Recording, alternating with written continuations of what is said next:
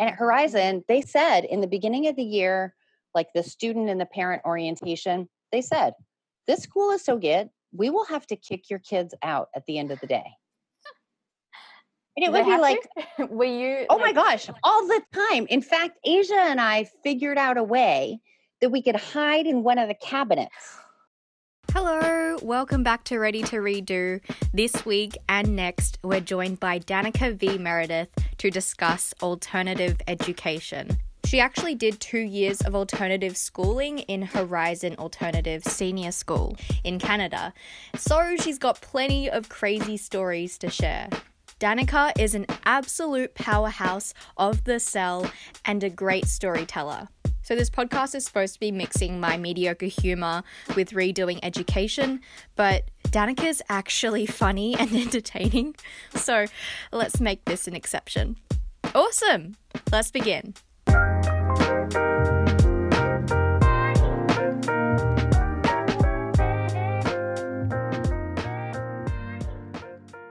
Could you first explain what an alternative school even is and what your experiences were like transitioning from traditional into alternative? I was listening to actually one of your earlier podcasts talking about school and, were you one of those people in school that you just didn't understand what was going on? It was moving too quickly? Or were you someone in school that like, why can't everybody keep up? Why are we still working on this? And I think that traditional education, which is certainly how I started in Toronto, which is in Canada, good education system, well-funded, but just really teaching to the mean, teaching compliance.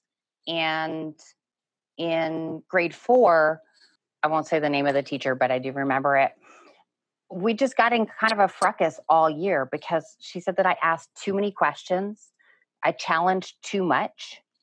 And I wasn't asking like, when is lunch or, why is the sky blue? There were gaps in the narrative of our grade 4 reader, Mr. Muggs went to the store, but then what happened to that journey? Like he's now back at home. But she wanted me to just, read and follow and not question. My parents, they were professionals. They both have PhDs. And so I was raised to really not challenge necessarily, but if you see a gap, ask it, think critically, problem solve, not to complain, but to say, hey, I noticed Mr. Muggs went to the store and then that was dropped. What's going on? Interrogate. And I think that's a great lesson. I think it's also an important lesson how you direct your questions and to whom. But in grade 4, you don't have that sophistication as you maybe should as an adult in work. And so my teacher just put me in the hall a lot. And I felt so much shame. Like, God, what's wrong with me? Like, why can't I just be quiet? But I just felt it coming up inside of me. And certainly my family is all entrepreneurs. So in my family, I definitely, fitting in versus belonging, we were all kind of like that. And that was encouraged. I started reading the newspaper at age 11 and then like, hey, why did that politician say that? And my mom saying, okay, Danica, what would you do? So that was normal. But then going to school, which I love learning, and it did make me angry, but I also felt like something was wrong with me. But I really did just feel shame because, the authority figure is telling you that you're wrong. In that year 4, in grade 4, were there other teachers that treated you the same way as that teacher, or was that especially bad? It was just one subject. I did get I was in the enrichment program. Hang on, my bulldog just invited himself in, Romeo. Cameo. Oh, no, okay. You can cut that. So all dogs are welcome on this podcast, including you, Romeo. We had an enrichment program, but I think I carried that shame and I thought I was so stupid. My best friend, Cassandra, was very, very smart. She's a prof at Harvard now. And I just thought that they were giving me hope by including me in the gifted program. So we would get out of some class and go to the library and we learned about kites and then we made different kites, or we learned about birds and we had an artist come in. It was actually Aiko Suzuki, David Suzuki's ex-wife, but came in and taught us how to draw and paint birds. But I just thought they were giving me hope because I was like really stupid and I was friends with Cassandra. So they were like, well, let's just show her what could be, which in a way I think is actually sophisticated, problem solving and strategic thinking. But I just felt so much shame for the way I was. So grade 5, I have Barry Palmer. And so right away, he's like, call me by my first name, which, in the 80s was really not done. I mean, he was still with an alternative system, the teacher is still the authority figure because they're your teacher and it's sanctioned by the school board. But so what makes it different? It's not just calling them by their first names. It's actually, as a student, and that was grade 5, so I was 10, you are accountable for your learning. Meaning, teacher gives you homework or you have a lesson that you need to learn. And what do we normally do? Memorize, regurgitate. We were asked to be part of actually the learning creation. What are ways to make this more interesting? And I'll give you one example that I remember so clearly from grade 5. We were learning fractions and I just didn't understand them. I had a good head for math, but fractions just didn't jam with me. And so I asked, why do we need to learn this? And I actually wasn't challenging like, this sucks, I'm never going to use this. I was just like asking for context. Not only did he realize that, he found a way to explain.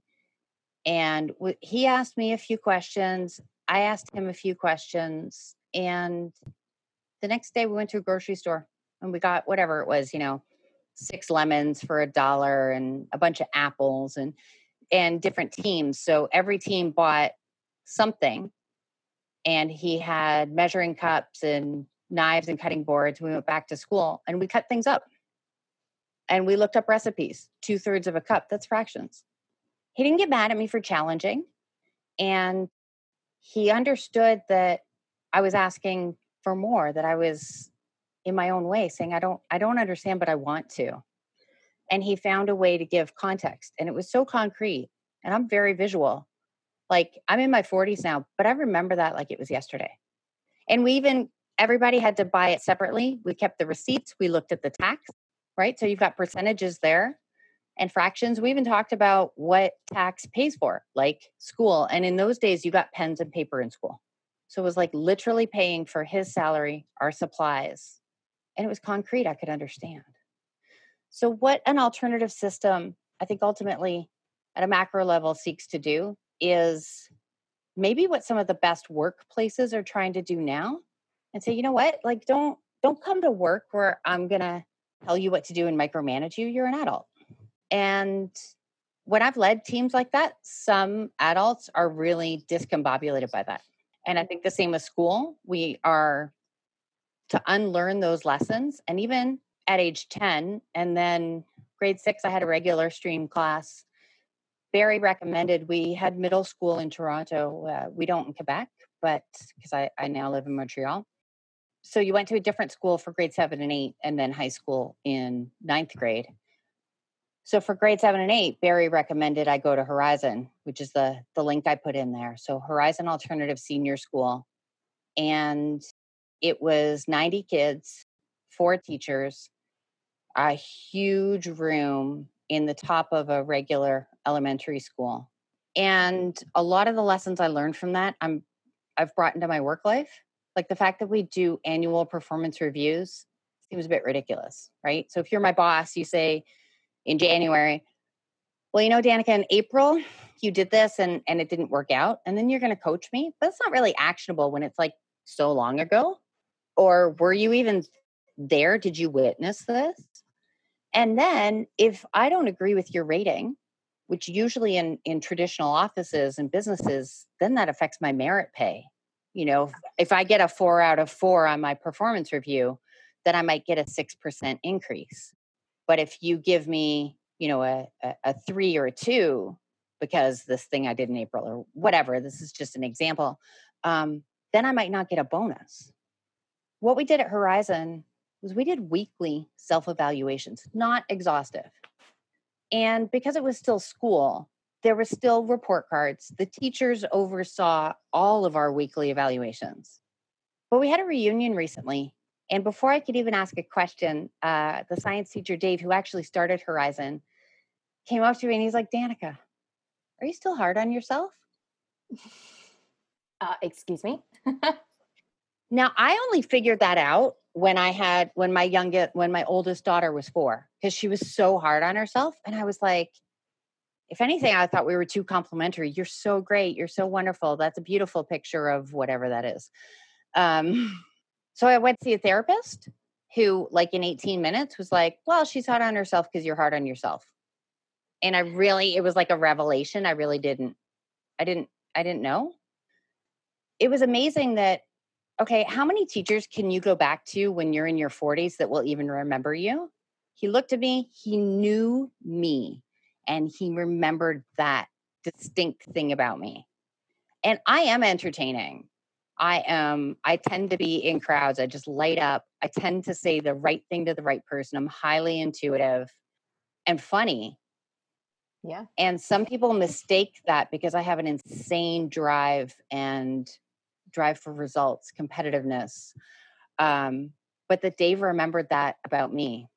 And so I asked him, why do you remember that? And he's like, well, I remember a lot of things. I did my eyebrows different colors for half a year. I just Like, thought, as in one is blue and one is what?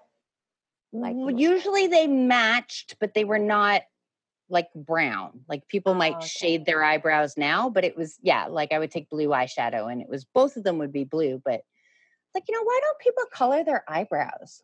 Why do eyebrows exist? That's what I want to know. I think I looked it up and I think it's something like eyelashes. Of course you did. Of course you researched it, yeah. Wait a minute. And I looked it up back then, but I was 12. So I was like, I'm going to shake up the establishment. Yeah, I'm going to do blue eyebrows. Did you start a trend or was it just you? Yeah, so that was just me. Okay. But he remembered that because he said what he learned about that self-evaluation exercise is that people need to take it seriously, but if they do, they are always harder on themselves than you are. And if you think about it, there's real resonance there, because I've seen that with people that I've coached, that I've mentored, people in the workplace, where sometimes it's like, don't disclose so many flaws because it doesn't always show up. Like, that voice inside of our heads is brutal. But not everybody can see all of your real or perceived flaws or weaknesses. So if you are really doing a self-evaluation and you are someone that takes it seriously and drives hard, he said also the rating was not a letter grade. It was, instead of like ABC, it was excellent, good, satisfactory, needs improvement. As in, you would self-evaluate, and would they also do something like a review on you at the same time? Yes. So you would write it, you would hand it in on a Friday, and you would get it back early in the week that it would be actionable. So you would get their evaluation, or we would hand it in on Thursday, because you would have meetings about it. I guess once a month you would trade with your peers.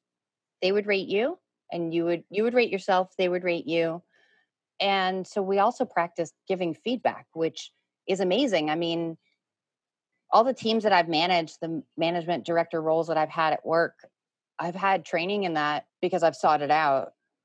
But I think that's something everybody should learn. For sure. And I learned it when I was 12, how to give feedback to your peers. And you're 12, so you're not always sophisticated in how you say things. So there's conflict, but that happens with adults in the workplace. And what sort of feedback were they giving you? I think it was similar because like Dave said, he said, if I would ever give you excellent, you would be like, oh, Dave, no, I don't. I really didn't work on that. I threw that shit together. Oh, sorry, I just swore. I threw that together. Why does everyone think that they can't swear on this podcast? You can swear away. I think it depends. Like, my mom swore like a sailor, so my feeling was like, that's what you do when you're a grown-up. And then I went to work and like people really didn't, and I worked for IBM, like it was really discouraged to swear. But there's no real replacement. Like, fuck can be exclamation point. Oh yeah. It can be a name of somebody. It can be a noun. Yeah. It's a verb. It's, what a flexible word. So, It is.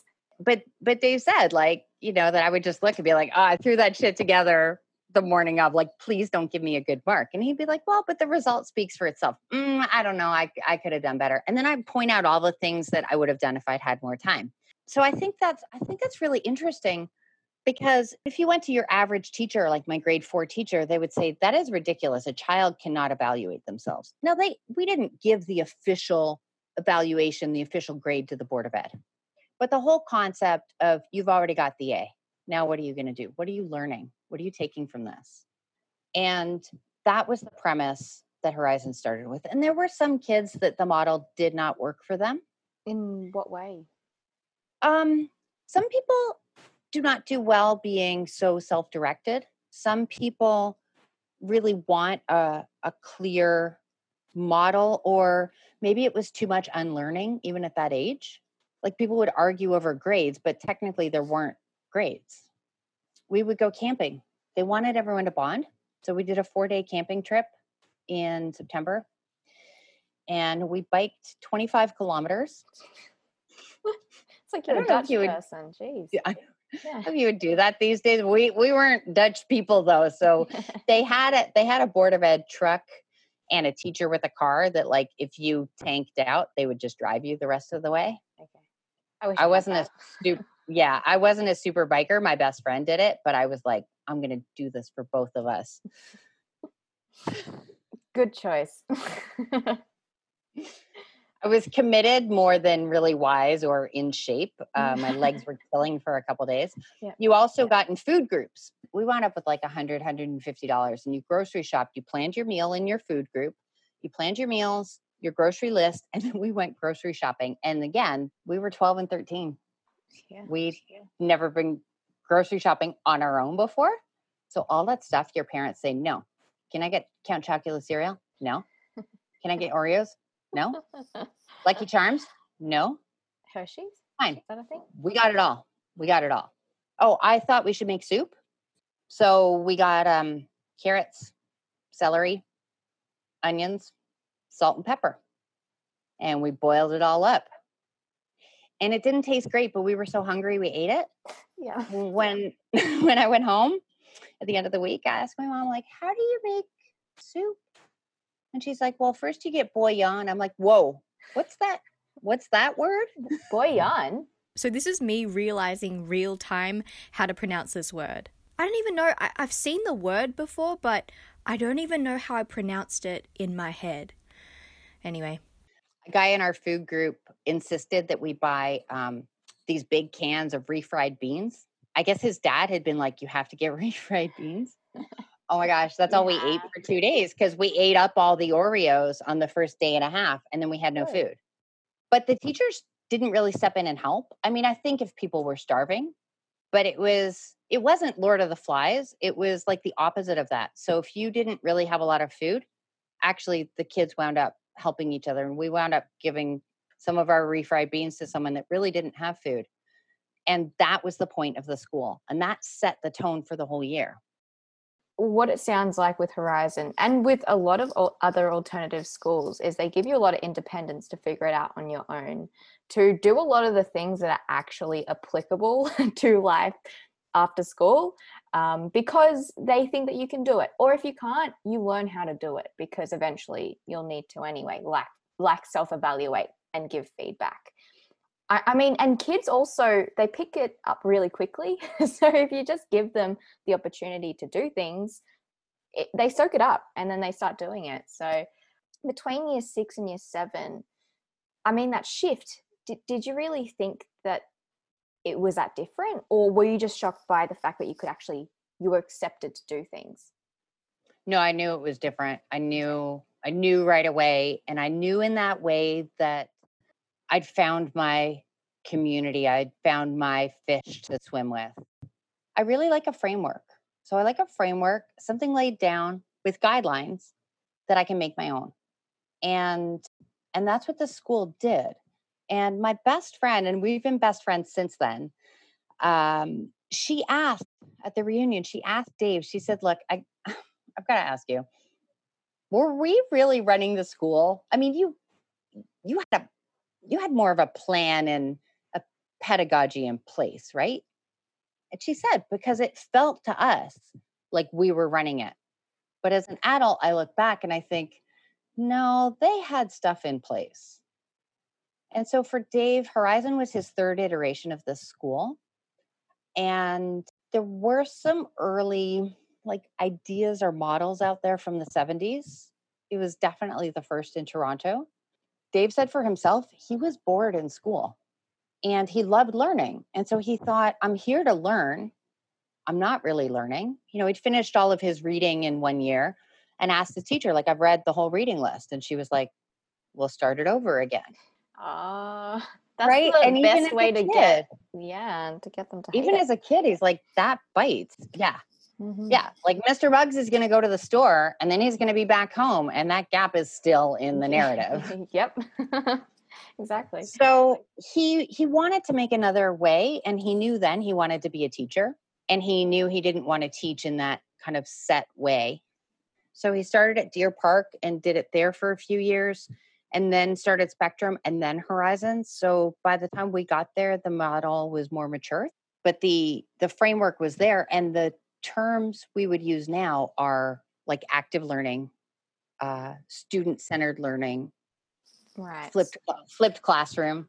So how did your curriculum actually work? Because were you learning off were you learning material that traditional schools would have as well, but just in a more self-directed way?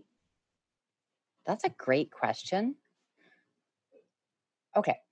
We learned science. And so in science, you learn a mix of like biology and chemistry and physics.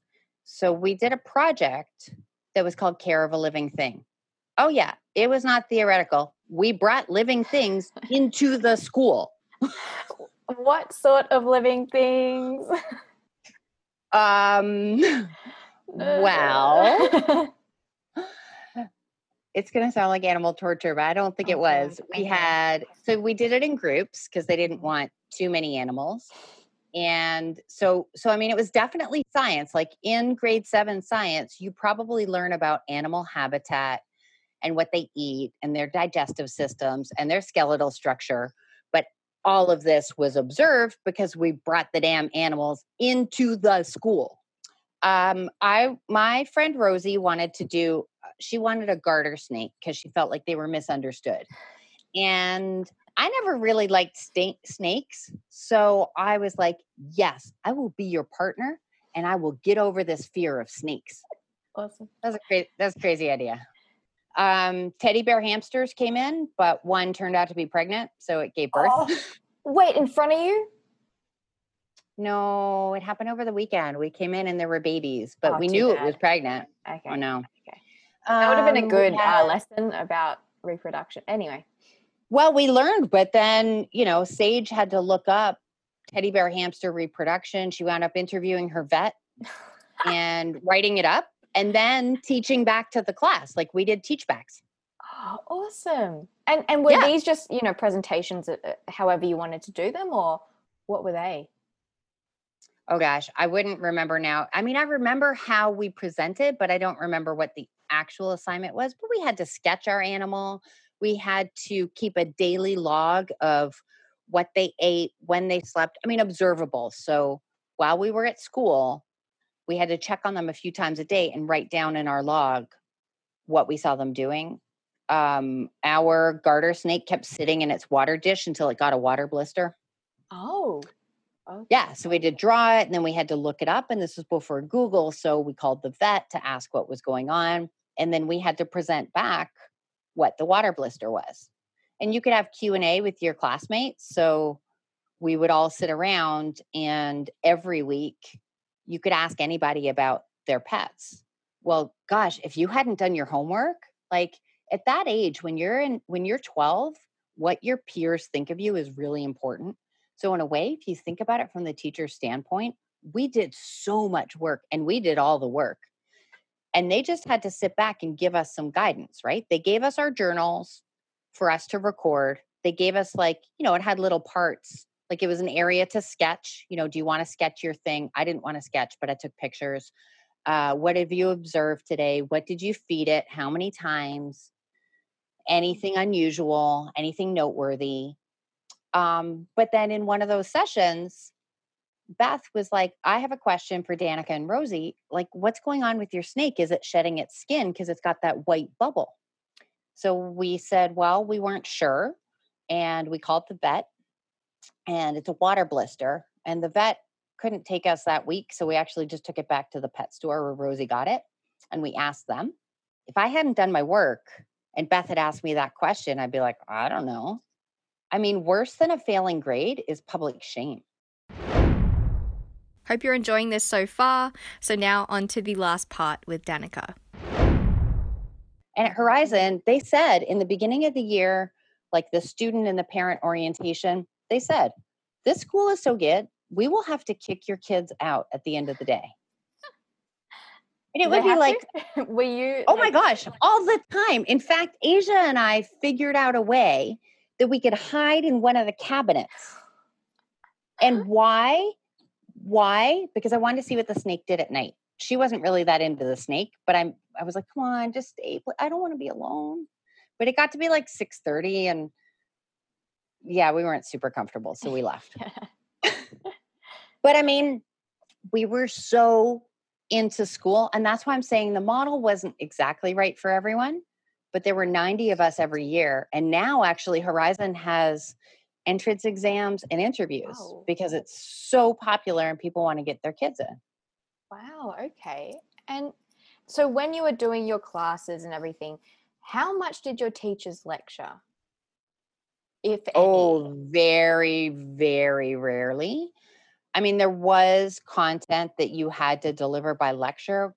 Like Dave and the teachers that he selected to teach there knew, and they experienced it themselves. That boredom of the teacher lecturing at you and doing that information dump, or if you're familiar with the Kirkpatrick levels of learning, it's just that kind of repetition, regurgitation. You're not actually learning and you're not actually able to really apply that knowledge. And it's definitely not transformative or changing behavior. So they knew that at that time. And that was the key to Asia's question to Dave. Like, did you guys really know what you were doing? At that point, he had proven the model. And also he had experienced that kind of boredom and learning loss himself. So I think he just really thought, we need to prepare kids for the future. And they're going to be running the country when I'm old. I want them to be finding solutions. I want them to be thinking critically. I want them to be challenging assumptions and finding better ways and innovating. And so it tended to be more creative people that thrived in that environment because we're always seeking out novelty. Absolutely, the curriculum was there. Every step of the way, it was imaginative. Oh, I remember we did we did physics. So force, velocity, acceleration, gravity. And how we did that, and every single person loved this one. We got to throw raw eggs off the roof of the school. What? That's how it should be done. Yes. I want to do it again now. Let's do it. And you could do as many as you wanted, but you had to name your pilot, name your egg, and write a story about them. So what's their biography? And you had to describe their aircraft and your hypothesis as to why you thought the egg would be protected enough. And Dave kind of put that in too, because he didn't want kids with like 24 eggs throwing them off the roof. Yeah. So I had one, and we'd been to Paris. So I had an umbrella, which was on it was the map of the Paris subway system. Nice. And we had moved. So I put my raw eggs, right? Put it in duct tape and bubble wrap. But some of the bubbles, because my sister and I had already popped them all. So I wasn't sure if it was going to work, but I thought duct tape to the umbrella, she had a good chance. Yeah. So then, you climbed up a ladder. Like we had a rooftop play area, but we set up the ladders. The teachers were there, and you climbed up one at a time, and you sent it off and everybody watched, everybody cheered for each other. Also, it was a lot of team building that I think we're now seeing are essential skills. So this was really, I consider, ahead of its time.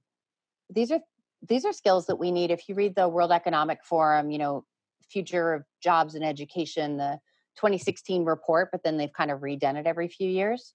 But the key skills that you need, collaboration's on there, creativity, innovation, problem solving. So we did all of that in grade 7 and 8. And I used to joke that it ruined me for other formal education because university wasn't like that. I failed out of McGill. I started in science, and it was like 2,000 kids, and it was X equals 8. The answer is C. And that personal touch, that individualism, that creativity, that applied learning, it just wasn't there. Yeah. I switched to English and graduated on the dean's list with honors, magna cum, whatever. I didn't do Latin. Yeah, whatever it is. But I think that's, and also in that, I found that I preferred the smaller class sizes, the classes where it wasn't one size fits all. You could chew into the reading, debate, a respectful debate, but really dig into it. And that's what I learned about education from the alternative model. Well, did you have small tutor groups or anything in McGill, or did it just not, was it not enough? We did in science. We did in English too for some of the bigger classes, but it was still X equals 8 and the answer is C. Like you weren't really, it wasn't care of a living thing bringing in live animals. It was still memorized from the textbook, regurgitate. There's 2,000 kids, so it's multiple choice test. And you would have tutorials. In science, they were optional. In English, they were mostly still required. But it was with a TA, a grad student that was usually someone that just needed the funding, not comfortable teaching. I had a calculus TA that barely spoke English, but could work out the problem 2 different ways simultaneously. What? So I would just go and ask him questions to watch him do it. Wait, so start one and then go to the other method and start the other. No. Click, like. Oh my God. That's Good Will Hunting sort of vibe. Oh, yeah, wow. Exactly. It was totally amazing, but he couldn't explain. But how did you get to that? Teaching. And it was like, you watch. And I'm like, dude, I could watch you all day, but that is not, I'm just not going to learn. I mean, I'll tape it, but I won't get anything from it, right? I'm like, all right, integers, do it up. Yeah. I learned 0, but the entertainment factor was very high. So I hope you enjoyed part 1 of this talk with Danica. Stay tuned for next week, where we'll be releasing part 2. See you later.